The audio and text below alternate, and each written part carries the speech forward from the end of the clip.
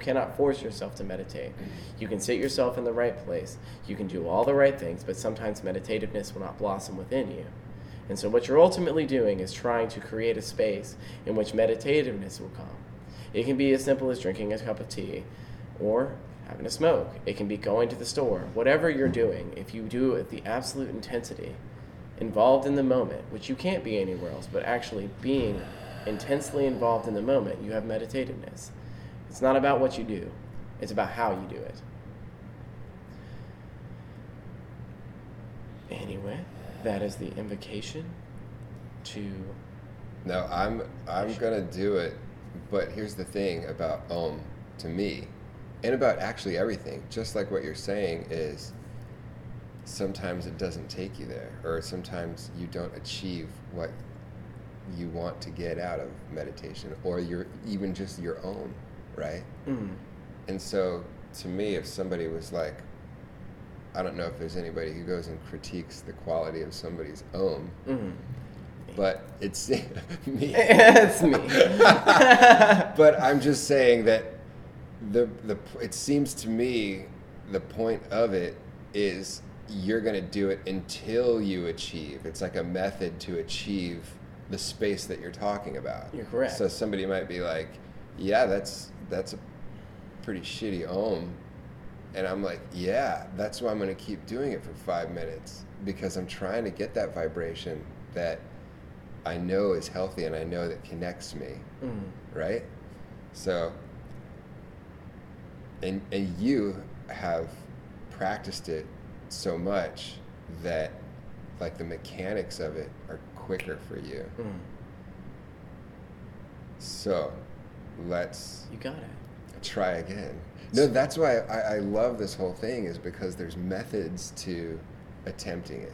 And yeah, I say like to myself a lot that like it doesn't seem, when I'm starting this like a little asana or yoga ritual, it doesn't seem like I'm connected to anything at first, but I know I need to start.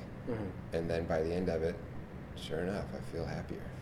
I feel like I did something for me, you know, that it makes you real, like you said, connected to yourself. Yeah, absolutely. Which is to everything. Yeah, it's the only thing.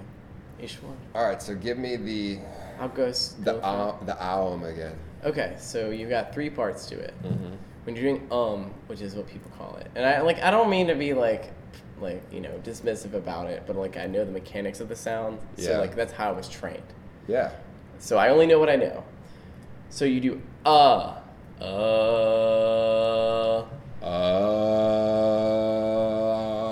you go.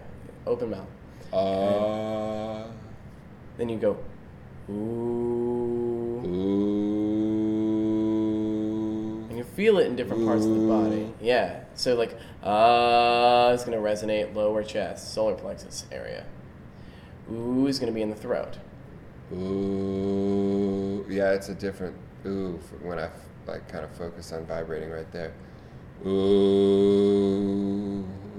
And then it'll be at the top of your nose. And your lips do kind of vibrate coming together. Yeah.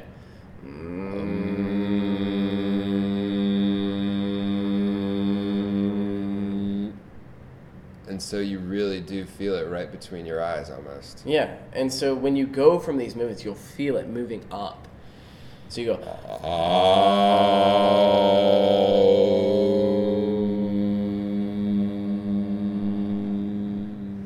like travels up your body. It's moving your energies from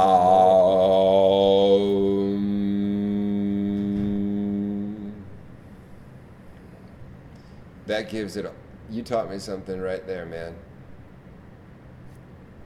It gives the very sound a beginning, a middle, and an end that you can focus on.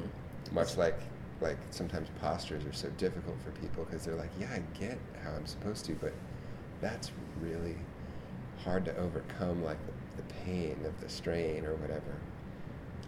That is like, dude, you can focus on that sound. Yeah. People have been doing it for centuries. Those beggars you see on the side of the roads in India, that's what they do. Yeah? The sadhus. Oh, yeah. Centuries. Millennia. It's a long freaking time. I tell you what. Oldest religion in the world today. I'm going to get it, man. You got it, man. No, Thank you. No, that's something I do a lot, but it's never been unlocked in exactly that way of following that vibration from the lower part of yourself. And I think you can even take it all the way from the Muladhara now, like just all the way up through yourself, and then you're ending right here with that vibration. I don't know the sounds. So if you can figure it out, let me know. They've got like little cards that I'll tell you, but I don't remember. For what sounds? Like there's root sounds to every chakra. Mm-hmm. I don't know them. Yeah. Even a frequency. Yeah. So like the only ones I know is solar plexus. All right. So like let's go through them and their Sanskrit names because I know this. There's Muladhara, Swadhisthana, Manipura, Anahata, Vishuddhi, Ajna, and Sahasrara. There's many more chakras throughout the body, but those are where all the nadis connect. And so we say the 7 chakras, but there's many more than that.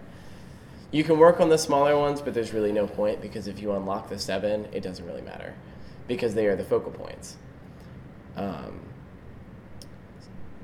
The wheels of subtle energy that create your... Yeah, and they always meet in the spirit. form of a triangle, which is why when you see the chakras represented, there'll be triangle on top of triangle, or there'll be like 7 triangles inside of each other, but they always meet in the form of a triangle, but they're not like physical things. They're like energy pathways, but they always come in the form of a triangle, which is the form of both the masculine and feminine energies, which you have the Ida and Pingala, which are the masculine and feminine nadis, which is what, like, there's a lot of ways. I know a lot about... The Kundalini is the rising of that energy. Yeah. In like the most awakening way, right? Yeah, That's exactly. like the goal of almost like a lot of forms of chakras. What I've read is that Kundalini, like exactly like you just do with your hands, that little like snaking around of like the snake with the 2 snakes in the scepter, or the tree of life, or the 7 chakras. It all like plays into each other. Everything is truth. If you look at it, its most basic, fundamental level. You can look at Kabbalah, you can look at like Sufism, you can look at anything that you're doing. They preach the same tenets, pretty much. All life is sacred. It's all the same. It's all a part of you. These are processes by which you can work. These are the virtues by which life exists, and these are the things you should avoid. Not because it's compulsory, but because it's better for you not to. So, like, if you look at, like, because, I mean, you know, I've studied a lot of different faiths. Like, Hinduism is my home. Yoga is my home because I know it and I'm comfortable with it. But, like, I've studied Buddhism, Christianity, like traditional, like, you know, even a little bit of Shinto, and I'm trying to work on Islam right now.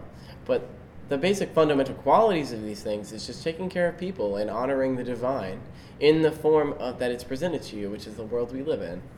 Because how do we know that heaven's not right here and we're just missing it? You know, so like the basic fundamental qualities of these things is learning to appreciate what you're given instead of trying always to strive for the next thing, but never giving up either. It's just that if you lose yourself in what you're trying to do, you're going to miss the whole thing, which is right here all the time, because truth is never denied to you. It's always right there. It's truth. I think it's time for another one of those things that you say whenever I mention a certain thing, I may have to like interject with a... Yeah, I run off. With a what? You said every now and then I might mention something and I'll have to do what did you call it? I don't remember. I thought it was like a chant. Oh, an invocation. An invocation? Yeah, okay. Or like a chant, but whenever like... To reestablish the energy to settle or something? Yeah. Okay. So, yeah, let's do... if you need to, feel free. And then I'll introduce who you are. Okay, let's go ahead and do a different one because this is more a compassionate one that I'm very fond of.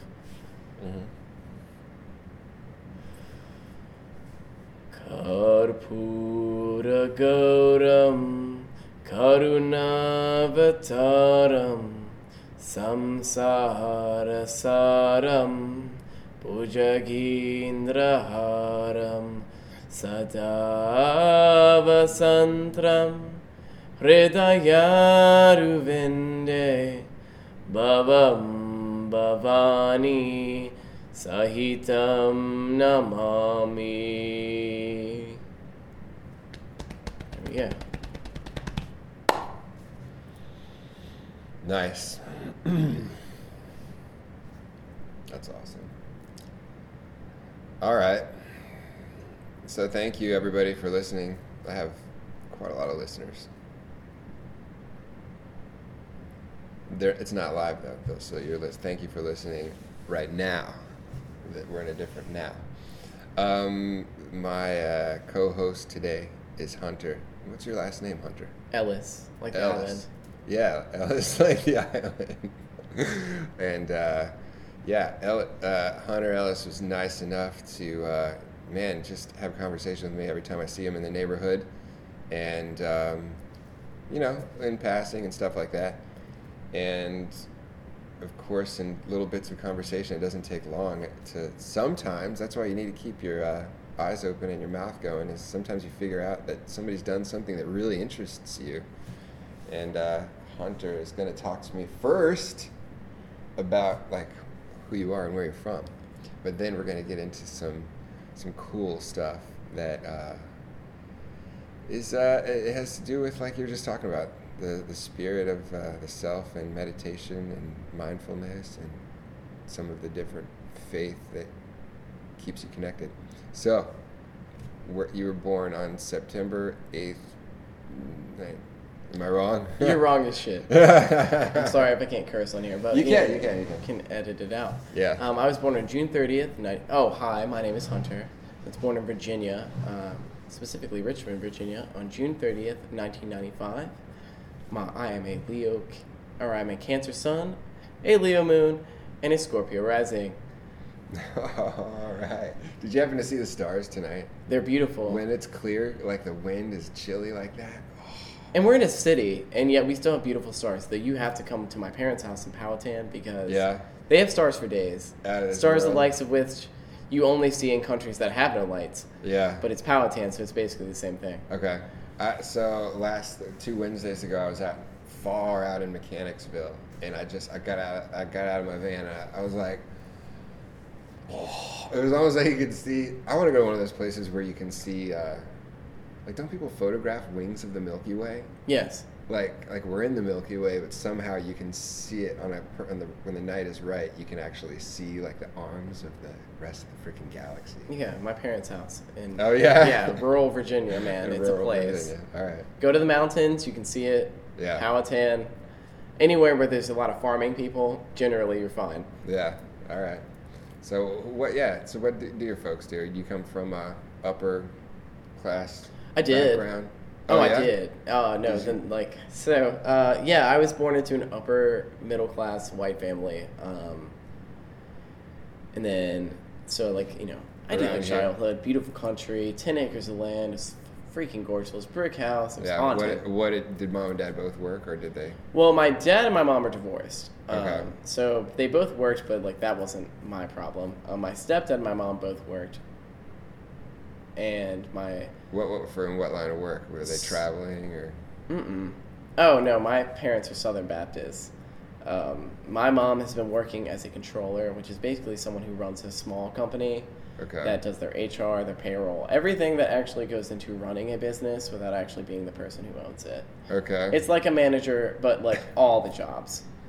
Interesting. All right. My stepdad was an electrician, but he wasn't an electrician, really. He's so he worked with his hands and, built stuff and... Yeah, mostly administrative on that side, but, he did know how to work in that front, but he'd gone so far in his field that it wasn't necessary anymore.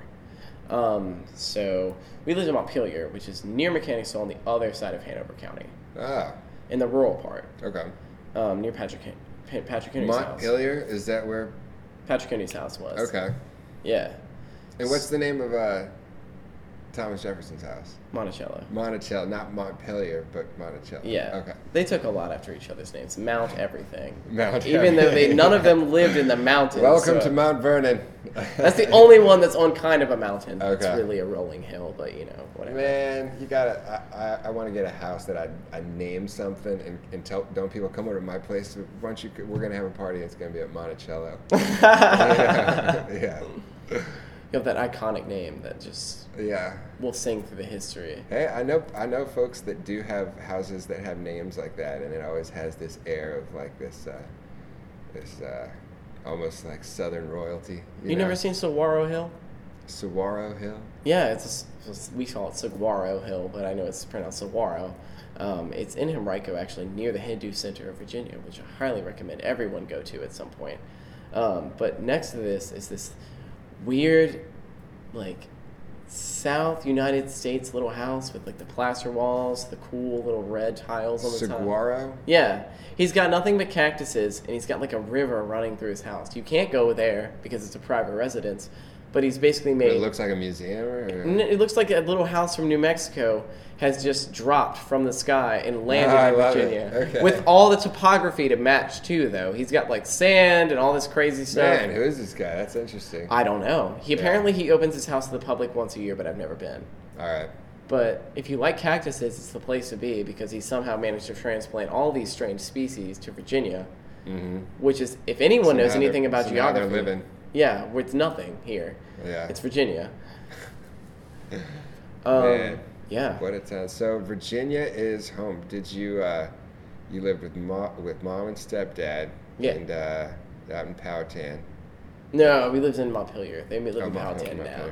All right. I have lived in Powhatan before, though. So, and then you go to high school around here. Were you like the only child?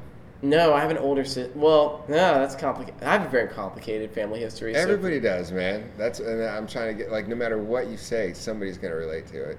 All right, so I had, because my mom's gotten remarried since then, and my dad's gotten divorced since then. I had a stepsister on my dad's side. Her name is Lauren. Lulu, if you can hear me, she's great. Lulu. Her name's Lauren, but we call her Lulu. And then on my mom's side, I had two stepbrothers. So we had a family of 6. Jeremy and Cody, and then I had my half-sister, Christina, who my mom had in a previous marriage with her father. She's 8 years older than me, but born the day after me, actually.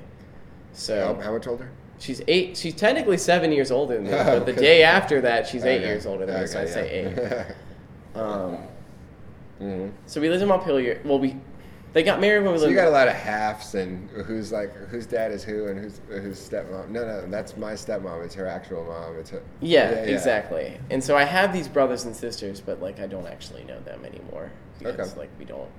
You know what? That can happen.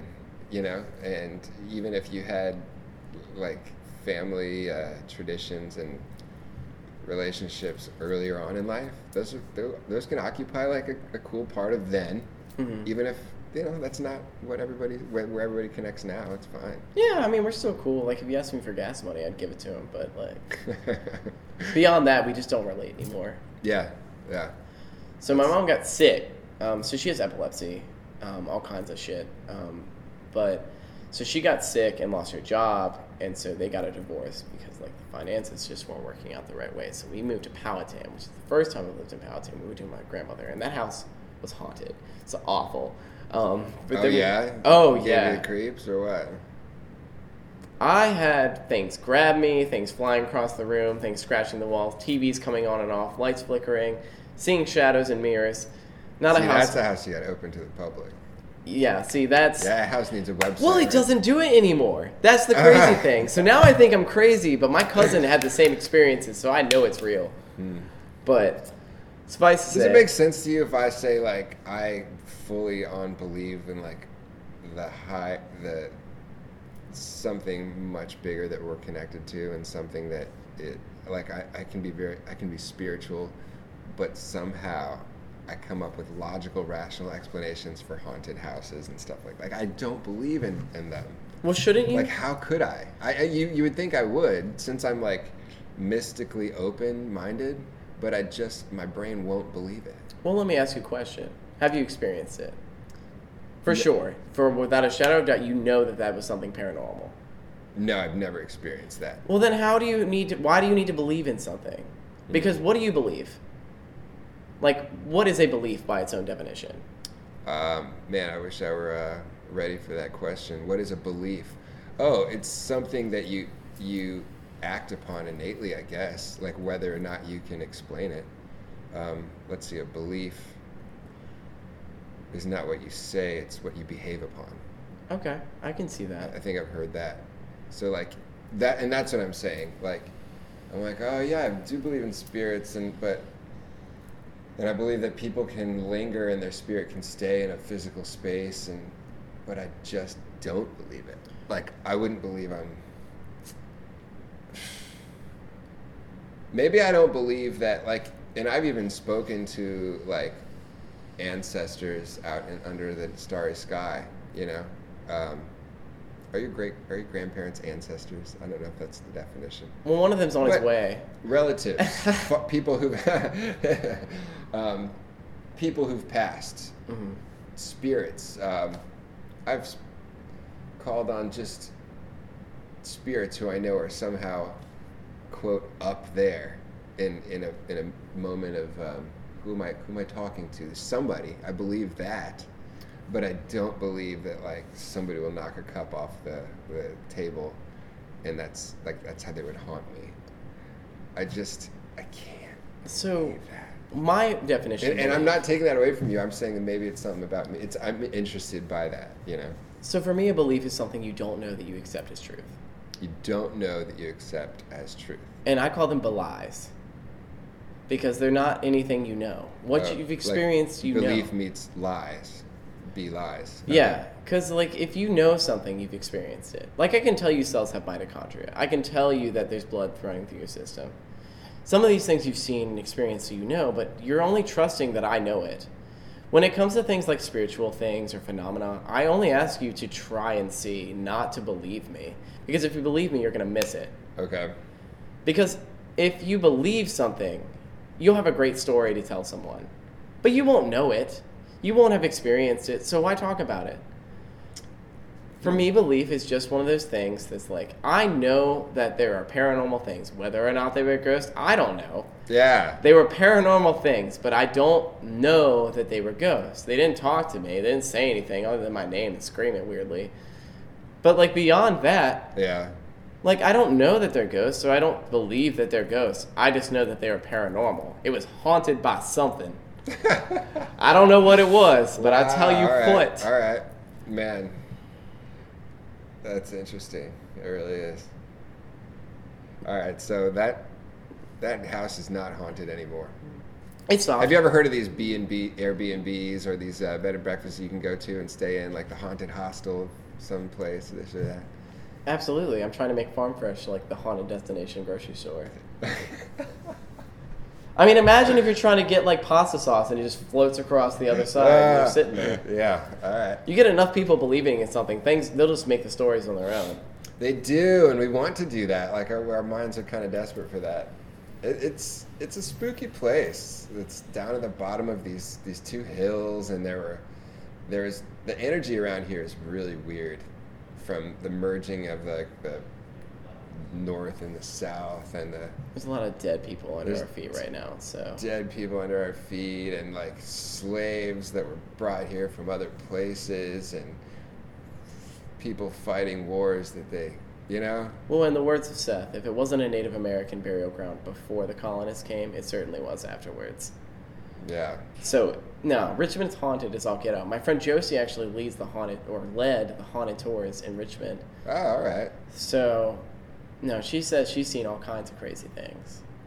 But, like, here's the thing about these things, but though. I like how the city is kind of, and to some degree, like, the energy is kind of like, they're doing this cool thing that it doesn't, there are a couple statues of, like, Confederates, the fallen Confederate soldier, like, right over there.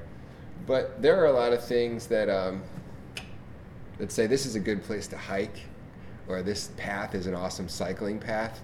And by the way, we're going to have this little placard up here, so you can kind of remember this time of like it's almost like a celebration of what it's not anymore. Mm-hmm. Instead of this wallowing in how horrible the world is, it's kind of like look how that's the way it feels to me. It's like, look how good we're doing, because that's just a freaking like thing on a placard that we can remember, you know? Yeah, I get what you're saying. Yeah, it feels positive to me, but weird as all shit. With the Poe Museum down there. I guess, yeah, I mean, I've grown up here my whole life, so to me, like, this dichotomy of, like, modernization versus Southern, like, gusto is, like... So the thing I've taken away from it is that, like, we can't get rid of these things, because if we forget what we have done to the world, we will repeat it. In something so small in the way in which we live our daily lives. Like, if you look at, like, you know, this was the paramount of slavery, of Jim Crow laws, this is the place upon which all those things were founded. Yeah, on the slave trail, they say that it was about, I think it was 29 years. This was, like, right there on that little river was, like, the largest importer of enslaved people on Earth, like, for 29 straight years. Maybe not on Earth, but in the colonies. In the U.S.? Absolutely. In the U.S., yeah. And that doesn't go away. That doesn't, like... But I think, like...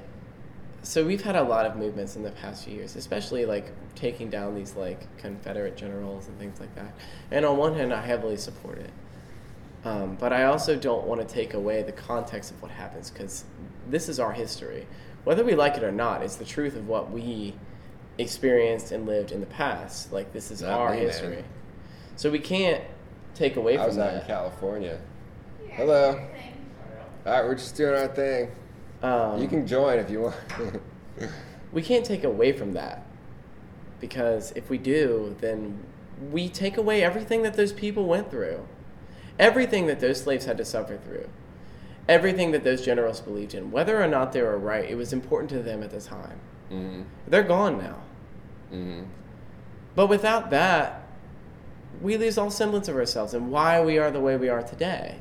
Why our demographic is the way it is, especially in Shaka Bottom. Mm-hmm. Why we have, you know, the downtown on the high part of the city, and we have Shaka Bottom in the low part. All of these things play together, and I think if we rip the history of it to make it seem better than it was, we lose something. We lose the struggles of people who had to live through it, who still have to live through it to this day. Oh, yeah, for sure.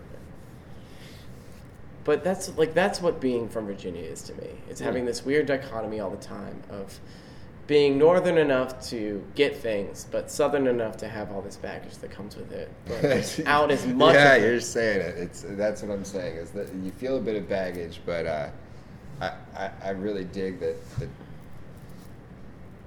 like you said, carrying that dichotomy forward in a good way. But not just only negative and not just only positive, but together. Yeah. Cool.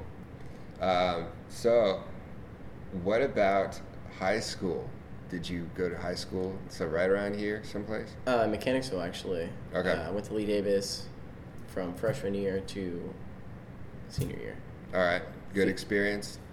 Well, I was the closeted gay kid throughout high school, so that was something. I know I spent like the first 3 years of my high school year just drawing and not talking to anybody. 3 years? Yeah.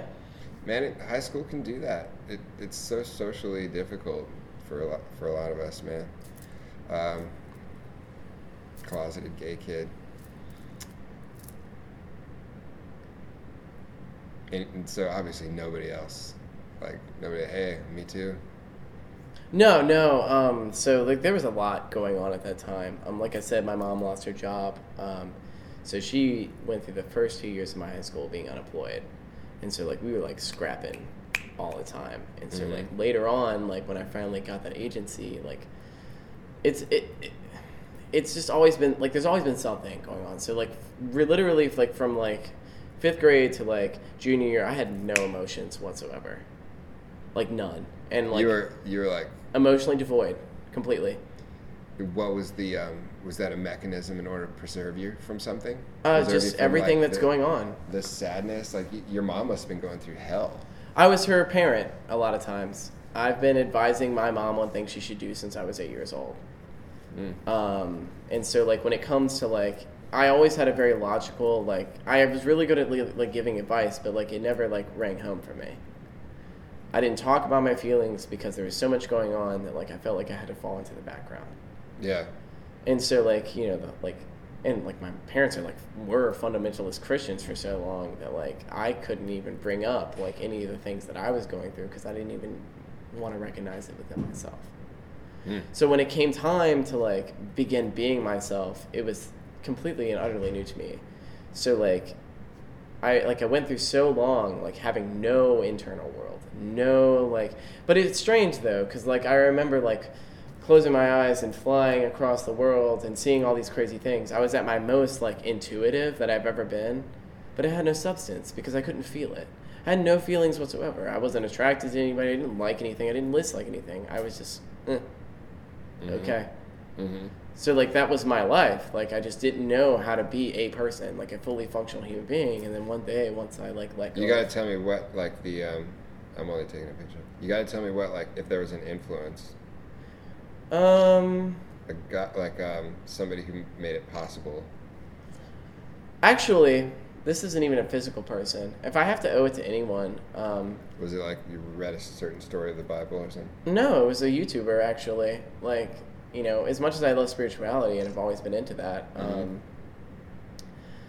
you know, a lot of the biggest influences in my life have just been real functional people within my own timeline. I don't actually know his last name. They call him Davey Wavy on YouTube, and he totally spoke to me. Like, he was like, I saw him do this video about coming out to your parents. He actually did a video to the parents for the kids who could not express themselves. And I saw like what he said and like all the things that he was like, you know what? It's really not that big of a deal. And even though I had all of these other emotional issues and all these things going on, that was my biggest linchpin. Because if you can grow up hating yourself every day and you let go of that one thing, the whole world is open to you. You're not afraid of anything anymore because you can be yourself finally. And so, like, this person who just makes YouTube videos and influences a million people changed my life just by being themselves and showing me that that was okay. And so that's really like what started me down the spiritual journey. It was like art, architecture, but also like real human experiences, because spirituality is humans creating experiences together. God has no influence here. The only time you see God is through the influence of other people. And so, like, if we're going to talk about spirituality, like, it's what it has done for me in the confines of just really living my own personal life that has shown me that spirituality is important. It's the center by which we enact our will upon the world. I really like that, man. That God is present only through the interactions between people. There's something to that. Pretty cool. Pretty inspiring. Pretty motivating.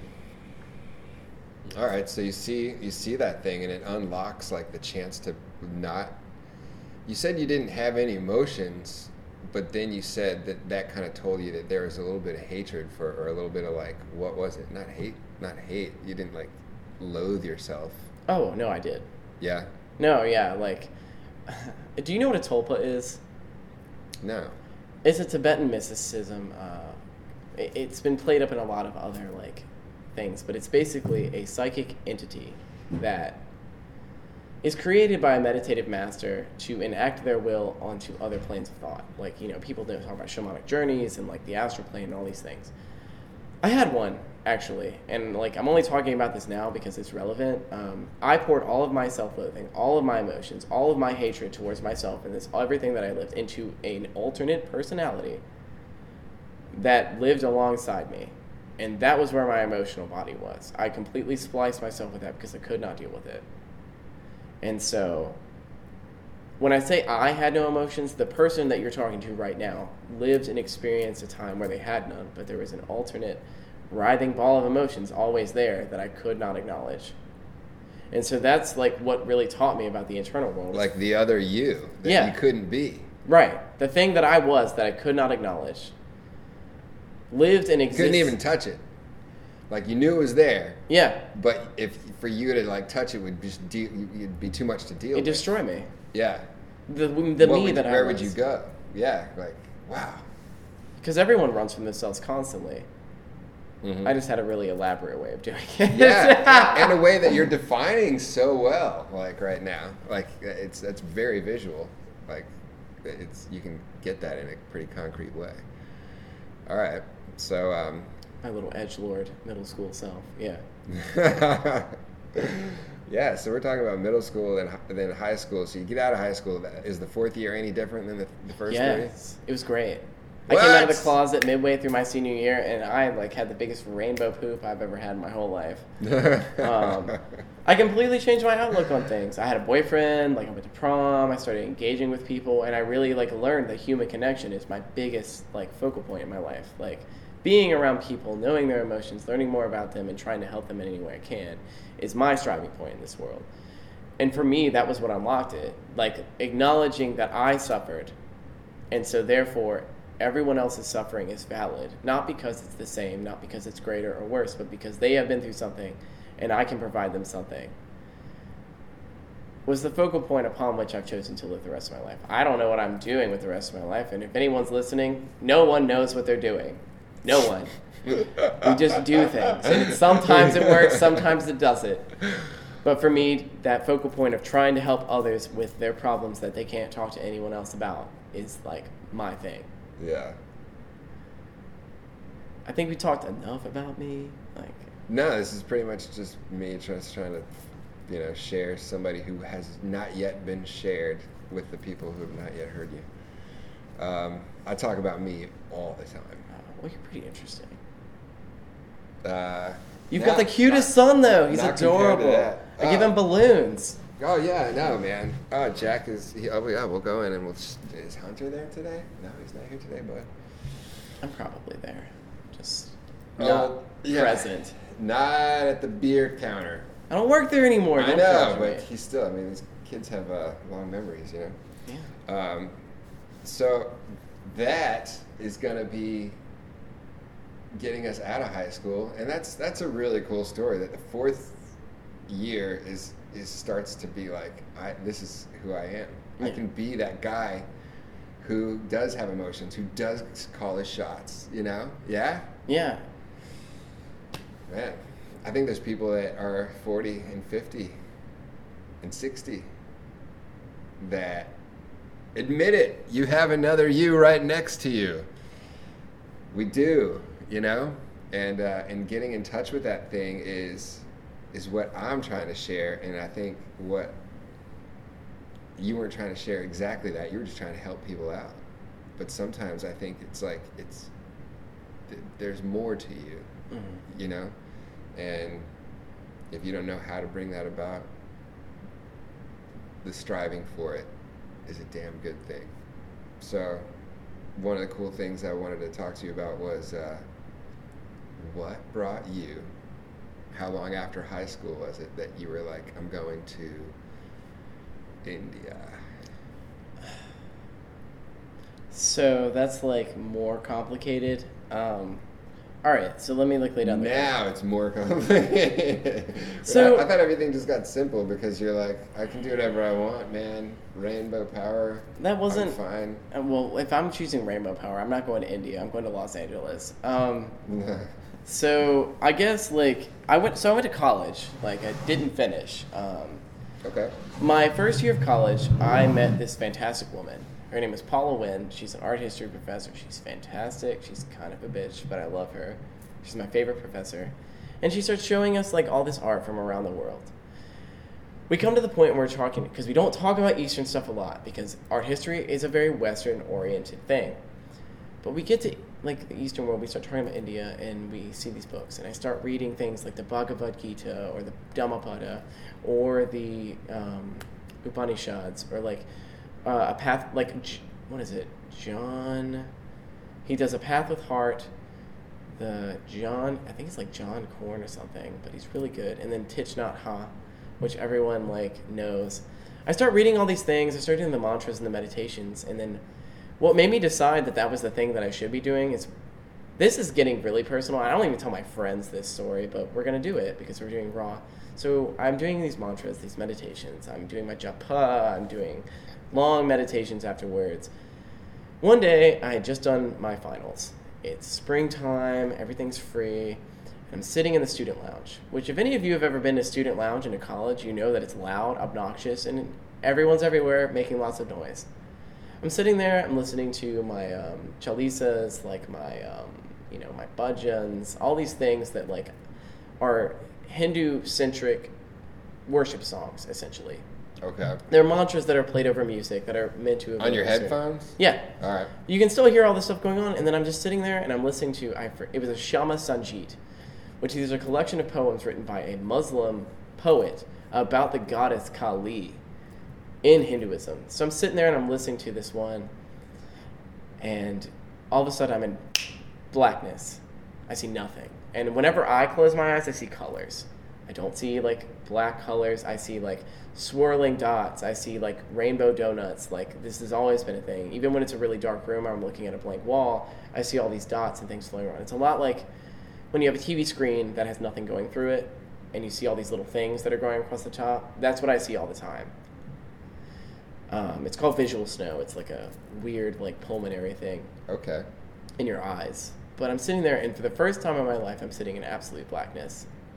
And I see this little dot that's growing, getting closer and closer, and it's the Earth, and I'm like, oh no, and I'm falling towards the U.S., and then I see Virginia, and then I see my college that I'm sitting in at the time, and I look down, and I'm sitting, looking at my body, right there, sitting in meditation with all this stuff going around me, and then it feels like I fall, like I have a jolt, and I'm sitting there, and I like completely perk up, and I have this sensation of falling, and I look around, and I'm back in my college student lounge, looking around at these people playing Super Smash Bros. And talking on their phones. And like, that's when I knew that I'd stumbled upon something. That's what defined for me that I need to go to India and experience this. Well, I'm a poor college kid, so how do I do this? Mm-hmm. I don't know if you're familiar with Short Pump area, Henrico. Yeah. You know where I just know that the retail stores that are there and that it's like the newest kind of... You know the Wegmans and all that stuff? Like, yeah. My family used to own that land. No. Yeah, so they sold it and I got money. Okay. And so I used that to fund my trip for a 3-week trip to India. I went to Tamil Nadu because that's where Sadhguru was. And I was kind of into him then, but I didn't really know that much about it. So I went to the ashram, which, by the way, is like in the middle of nowhere. I mean, like, not in the confines of India because, like, there's people everywhere, but like you have to go down this dirt road. There's like a mile ride down to the ashram. Yeah, that's what I'm so interested in. I would love that, man. It's in the middle of a forest. Yeah, like, yeah. And so awesome. You go there. There's like plants everywhere. You see people doing all kinds of things. I mean, I've been to Yogaville. It's actually very similar in a lot of ways. It's a little less done up. It's more beautiful, but it's less structuralized. Yogaville is about 2 hours from where we are. Yeah. Here in Virginia. The energy is completely different. Okay. But it's also similar in certain ways. When you look at the context of where these centers were founded, it's tailored to the place in which they live. So when you look at a place like Tamil Nadu, it's got like thousands of years of history. It's allegedly where Rama went to fight the demon king of Lanka, and I can't remember his name. Forgive me, I'm a bad Hindu. So there's history. The mythical things actually occurred in these places. Yeah. Okay. That's gonna drive me crazy. Good job on like the vocabulary with this. Like you really got all the, like a lot of these, like the deities and... It's my passion. Yeah. That's what I do. Okay. But thank you. Yeah. But I mean, it seems more than just like a 3-week trip and I studied it extensively before I went. Okay. Oh, you did? Yeah, like that whole period of my first year of college, I spent studying the architecture and art of Buddhist and Hindu architecture from the Pala period backwards. Before you got into yoga? Yeah. It wasn't about like doing yoga. It wasn't about like doing these enlightenment practices. It was just for my sheer love of the deities and their stories.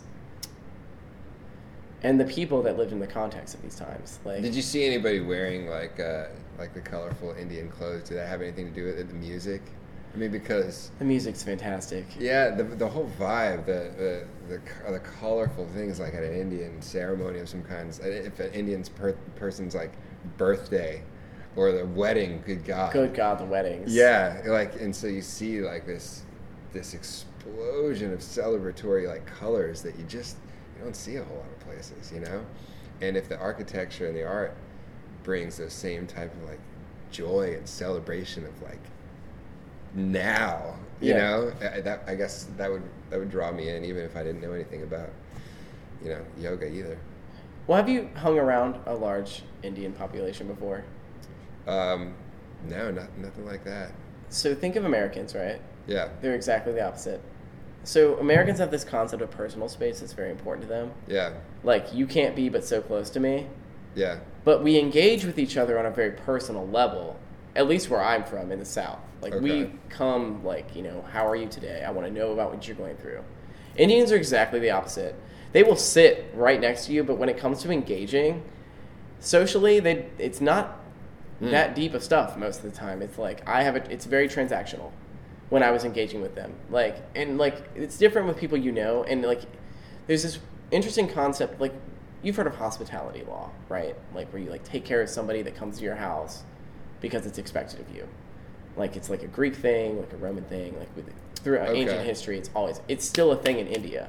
So my friend, the reason I went to India actually is because my friend Smriti Shah, when I worked at Starbucks, she used to come in every day. She worked at the gas station across the street. She owned it. And she would come in. I was super sweet for you. She'd bring like gifts to me from India. And she's like, you should come with me. I know my cousin. And so she sets me up with her cousin. And he's in Tamil Nadu. So I go there for a week. And I go to the Isha Center. And I'm like, okay, cool, whatever. Like, I'd seen the YouTube videos. I'd like been really into this person. But Sadhguru wasn't there. So I didn't care. And then like she just like coordinated my trip for me, because Indian mothers are crazy. They're amazing. They take care of you. So she's like, oh, let me show you my family up in Jodhpur. Like, so I get on the train, which was a nightmare. There's flies everywhere. It's like, India's this crazy, beautiful, chaotic mess, and the smell will burn your nose hairs. Like, right out of your face. The moment you step off the plane, it's like, you can feel them burning inside of you. So what is the city you landed in? I actually landed in Delhi. Okay. But I immediately like took a bus and then took a train down south to Tamil Nadu because I was meeting Shah's family down there. Her like nephew met me at the airport, and so we like went down. And he's telling me all this stuff. He's like telling me, oh, these are the good things to eat. This is what to avoid. What was it feeling like there? Like when you landed, when you got on the train? I mean, like, was it a sensory like overload? Like, yeah. Absolutely. Okay.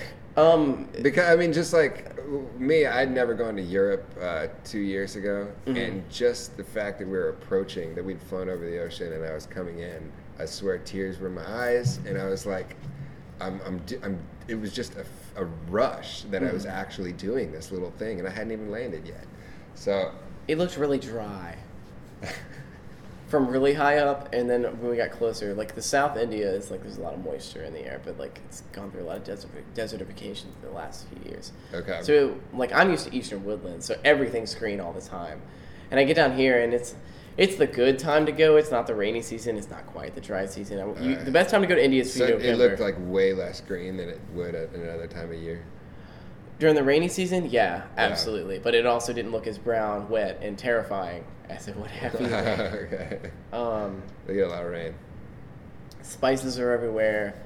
People are asking you for things, money, all kinds of crazy stuff. You're walking along, but like nobody's actually engaging with you. Like the guy's asking for money, but the moment you don't respond, he's like, all right, next to the next one. Okay. Then you see the sadhus and all the crazy people doing stuff, like, you know, people lying on beds of nails, which I didn't see that much of. People standing on their head, and also just people sitting in meditative, like, you know, covered in ashes, sitting in meditative poses and just waiting for whatever. Like crazy in town, just like they just sit everywhere. Like all over the place. The sadhus are all over the place. Yeah, it's still a thing. Yeah. It's not like you're not going to see them every alleyway that you go, but like it's as common as you like just seeing. Like somebody waiting for the bus? Waiting for the bus, or just, you know, panhandling in general. Like, you just see them. They're there. Doing their, like, holy things. There's even, like, little kids. What are you doing? It's the middle of the day. What are you doing? Like somebody with zero urgency just walking around. Yeah, or just sitting there. And, I mean... Which I like. I value. I think our culture would benefit more if we are, like, people should... I literally told somebody who works at my office today... I want you to work for an hour and a half, and then I want you to take 10 minutes and walk around and meditate. She didn't do it, but that's the kind of culture that I want to Obviously, have at my office. Obviously, I should work for you. That's what you're saying. Yeah, I mean that's where companies are going, and I'd like to bring that about more. Like out on the West Coast, they've been knowing that for years, right? I mean, Google has places where you can finger paint if you're stressed out or something. Yep, and we're almost getting ready to do the good bit. This is it going okay? Yeah, this is actually going better than what I had planned. So we'll talk a little bit more, or maybe we should just do another episode. Okay. Some other time. Yeah? I hope that this is content enough to be interesting, because we haven't talked about any of the things that you really want to do. Yeah, because it's a little give and take. Because if I'm if I'm trying to listen to your story and keep you in that moment where you're actually telling me about when everything went black, and then what it looked like when there's a small dot that the water drop turned into, and then it was the earth, and then you're there, and I'm not going to bring you out of it by being like, I feel you. So there's that's the thing I'm trying to get good at as a journalist. Okay, so we were talking about India. Yeah, and for the last. Anyway, I always want to go there, and it's going to be awesome when I do. I'd like to. I'd like to actually be immersed like you were in just the study of yoga for 2 or 3 weeks. Just that. I mean, it's that big to me, that helpful, that the only reason I stopped doing it is because I have so much crap to do. So if you removed yourself from your job for a while on sabbatical, or this responsibility and that responsibility, and you could just be immersed, I think that would carry through, get you to a place that you don't get to otherwise. So I know we haven't talked about this person yet, but one of the things Sadhguru always says is, the moment you want something but first let me do this, you've already lost it. Because the moment you decide that you want something, you should do everything if it's something true and strong, you should do everything within your power to do it. But the moment you say, well, I have to do this, this, and this in order to do it, okay, you're distancing yourself from your goal. Not saying that those things aren't necessary or fundamental to that goal, but for example, let's say you want to go to India or do this kind of spiritual practice. You should just do the fundamentals that you know right now, then worry about the things that you need to do in order to do it on a grander scale. Because right now you have what you have to work with. You have resources available to you that are fundamental to your path. And maybe you need to do these smaller things in order to achieve those great things. Yeah. Anything that you do as a sadhana, it's better to do it as an action than to not do it at all, in favor of doing what you need to prepare for it. Does that make sense? Yeah. That's one of those things that really rung true with me, which is why I suddenly went to India. I had all kinds of stuff. I actually went insane at my work at Starbucks, and then just one day I was like, you know what? I like this India thing for a while. I'm like, if I don't go, I'm never going to go. Okay. And so I got this inheritance, and I'm like, okay, well, if I'm gonna blow it all anyway, because I'm 20, I'm 19. I'm 21 at this point. I'm gonna blow money no matter what. So I might as well do it on a spiritually fundamental experience. Nice. That's very with it. I'm about to do something foolish with money anyway. Let me do something that's going to be enriching. Yeah. But I was only in Tamil Nadu for a week. So, and I only spent half of that week going to Isha Center. Isha, ISHA. Yeah. And that was founded by. So I started reading the Inner Engineering by Sadhguru, which is, his name is actually Jagi Vasudeva Sadhguru. It's Sadhguru Jagi Vasudev. Okay, but now it's simply just Sadhguru. It's the book easy, says it's by Sadhguru. Yeah. Sadhguru. Guru, yeah. Yeah. This book is amazing. It's so enlightening, and it's so, man, the dude is a genius, and I became so obsessed over the last 2 weeks with reading this book, and I was like, who is this guy? Is he really just a spirit among us? And Hunter, knew all about him, and actually, not when he was in India, saw Sadhguru in person, but in Florida. Yeah, which is the worst trip I've ever taken. I don't know if any of you are from Florida, but I gotta say, y'all are the worst drivers in the world. No matter what speed limit it is in Florida, they're going 90. Oh, yeah. It's like driving in India, which I did not do and I will never do. It's terrifying. Oh, yeah. I've heard the driving there is just freaking It's like a crazy. school of fish as opposed to like this organized thing that we have here. Yeah. As long as you get into that like biological mindset, you're fine. I won't do it. I just close my eyes. Every time we had to go somewhere in taxi cab, I just closed my eyes the whole time. Yeah. I was in Los Angeles.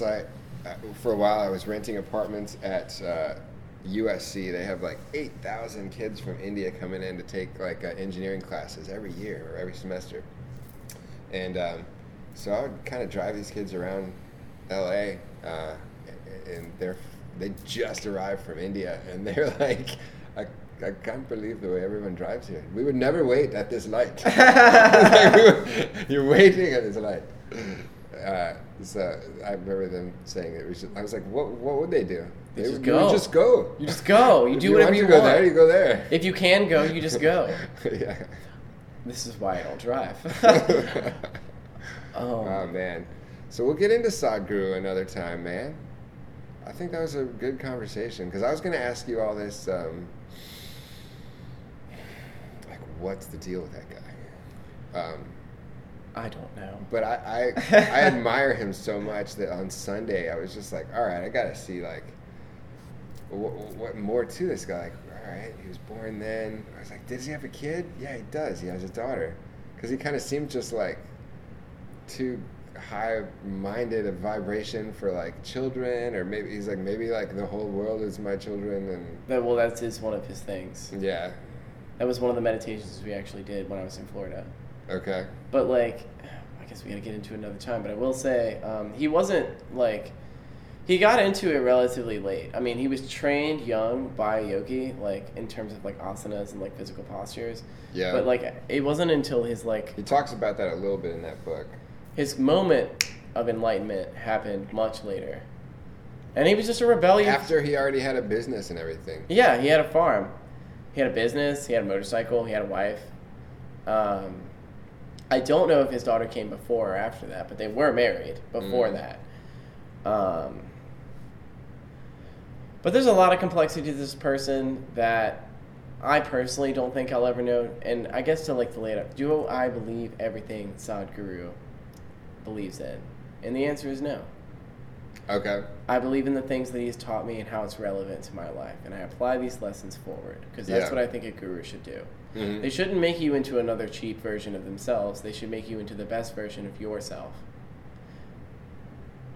If you have goals, if you have things that don't line up with what he's saying or what he's doing, approach it by the methods that he's saying, but feel free to. He's giving you a tool, and it's up to you to use it the way that you want it to. So if we're going to get into another time, that's the one thing that's important to know, is that you don't have to believe everything a guru is telling you in order to be a good disciple. Yeah. Only to take their lessons into yourself and apply it to your everyday life, so that way you're changing what they're saying in a way that makes sense to you, because you don't live in the context that they live in. Mm-hmm. You live in your context, in your country with your people.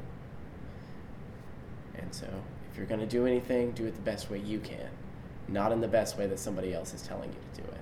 That's good to hear. I'm also 23. What do you know, Hunter? Okay. Wait till you're 40.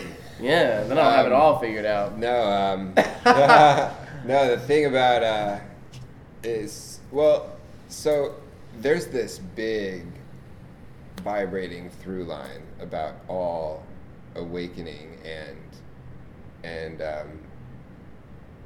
activating oneself and becoming who you are and who you're not supposed to. That's funny. It's supposed to be who you are. Becoming that, living now, being alive, and it's like this universal law of connectedness with the source energy or God. They don't really, the people who are awake, they don't tell you how to spell God. They're just, you're connected. Just one of my favorite ones is God is now. Now. So what connects you most with now? And Sadhguru seems to, because that I hear that from a book by this woman, Jen Sincero, that I'm reading right now. Tony Robbins. The list goes on and on. The people that are saying the same thing, the secret type of message. Love The Secret. Right? Like all these messages of, you were saying one earlier, that of just to be you or to be yourself. Were you? Yeah, I'm probably. It's organic. But Sadhguru seemed to be like just saying all of those things in the most simplistic terms, like very clearly. And some of the main tenets are self-accountability, all of the 4 agreements. The thing with Sadhguru... Don't you roll your eyes at me, you damn 23-year-old. The thing with him is that like he spits on all these things too, and like he's saying it, he laughs about it, but he's also like constantly saying how like he's not trying to create a religion with it. He's not trying to create a dogma. He's like, these are just things that you do. Yeah. Whereas his criticism with like other like, and I don't want to call them philosophers because he hates philosophers, so I'm not going to call them that. People. See, I didn't even know. I haven't gotten to any point where he was criticizing another philosophy yet. Well, he doesn't like philosophy because that makes sense. For him, philosophy is almost like an academic argument. That's what he says. It's like that's just something to spend your time thinking about. Almost like a video game, but your thing is academia and piecing different theories together that are fun to poke around with for a while. Yeah. Like Stoicism. Or, like, I don't know, Catholicism or, like... Anything that you can, like, apply on a mass scale doesn't usually work for individuals. And I think that's what he's trying to get at. Ah, I like it. Yeah. And then he's like, the world is going to be better when people are individually alive. And he's like, I'm going to show you how to unlock it and basically reason with you on why you're not unlocked right now and why you're suffering. And just his slow way of like, kind of pretty funny. He's an asshole. Pretty funny. He's an asshole. He is an asshole. I was just in. I don't get like completely obsessed with people. Well, I guess I do. I get obsessed with people quite a bit. Oh, dude, what else is freaking Denzel Washington? I gotta watch every movie. I'm obsessed with this guy. Who is this? I gotta figure out everything about this person. And Sadhguru is definitely up there. I'm like, I want to see this dude. He's a short little man. He's cute. Like, he's real cute to look at from far away because he's sitting on this big chair. And when you look at him on like... He doesn't always dress in like when he's at a speaking event. He wears the big stuff and he looks like this big, like you said, the aesthetic. But there's pictures on his Instagram when he's like playing freaking golf. Oh, he does everything. Yeah. He lives his life. Yeah.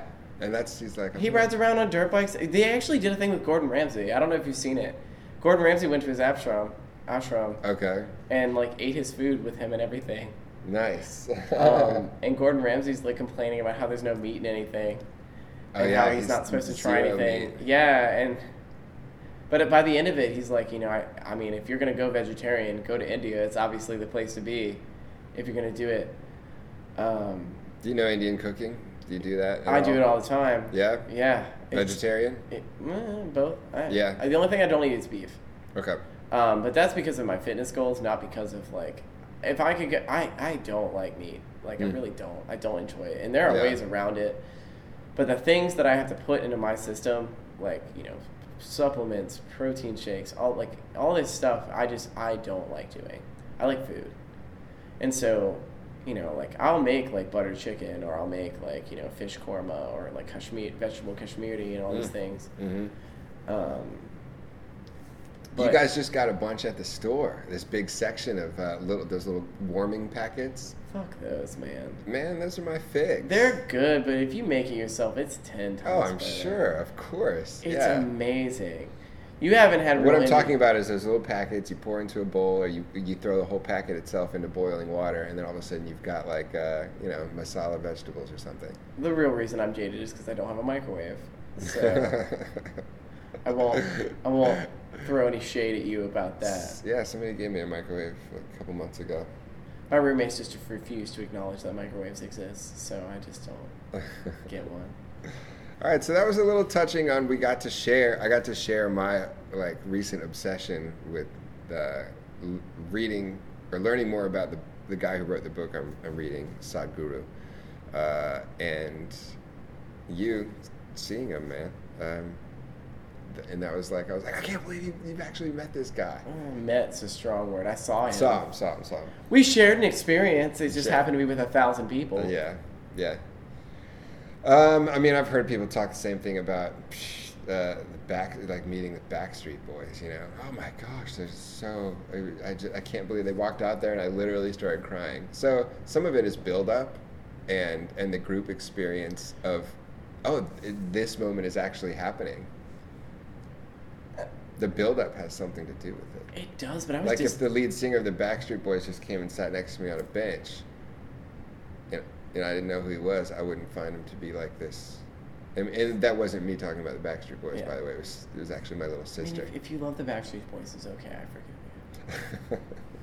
forgive you. So who would be maybe like a moment, like for me? No, I get what you're saying. Yeah. Like you've idolized this you're person so long. Swooped up in the moment. And in theater, there are exercises that you do that you see spirit come out of the people who you're in theater with, who you're practicing this thing with, and all of a sudden you see something and it's like that you just did this thing that absolutely stirred me to the core. And sometimes it's just the getting there, and now you're there, now you're ready, and there's that dude, and you're like, and then he can just captivate you. Well, I'll actually talk about my experience with Sadhguru, meeting him next time, because you might be surprised in how little the build-up actually led into it. Really? Yeah, and I won't spoil it because it's actually quite interesting. All right. Cool. All right. That will be on part 2 interview with Hunter. Thank you for listening, everybody. And anything else that you would like to say to the people? Just thank you for listening, and I appreciate your time. And I hope to see you soon. Yeah, thanks for sharing your Namaste. story. God bless. All right, point is, what did you think about hanging out with Hunter? Pretty cool, right? And it shows that everybody's story is unique, and what an interesting kid. You can tell he likes to enjoy life, he's passionate about some things, and he's toughened up. He had to get tough from a couple things he was talking about.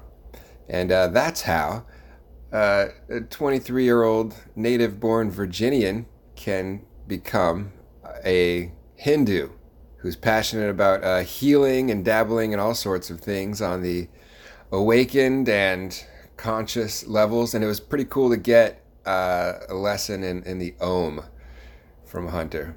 And we'll maybe talk more about some of the other things. If I have him back, I'd like to have, I've said I want to have people back for more episodes before, but it'd be cool to have Hunter back, see what he has else to say about the mindfulness revolution. But it's cool to see what effect that can have, the mindfulness revolution that is, people in your daily life. I mean, this guy, he's a healer, and he continues to study culture, Hindu culture, yoga, the yoga way, spiritual awakening.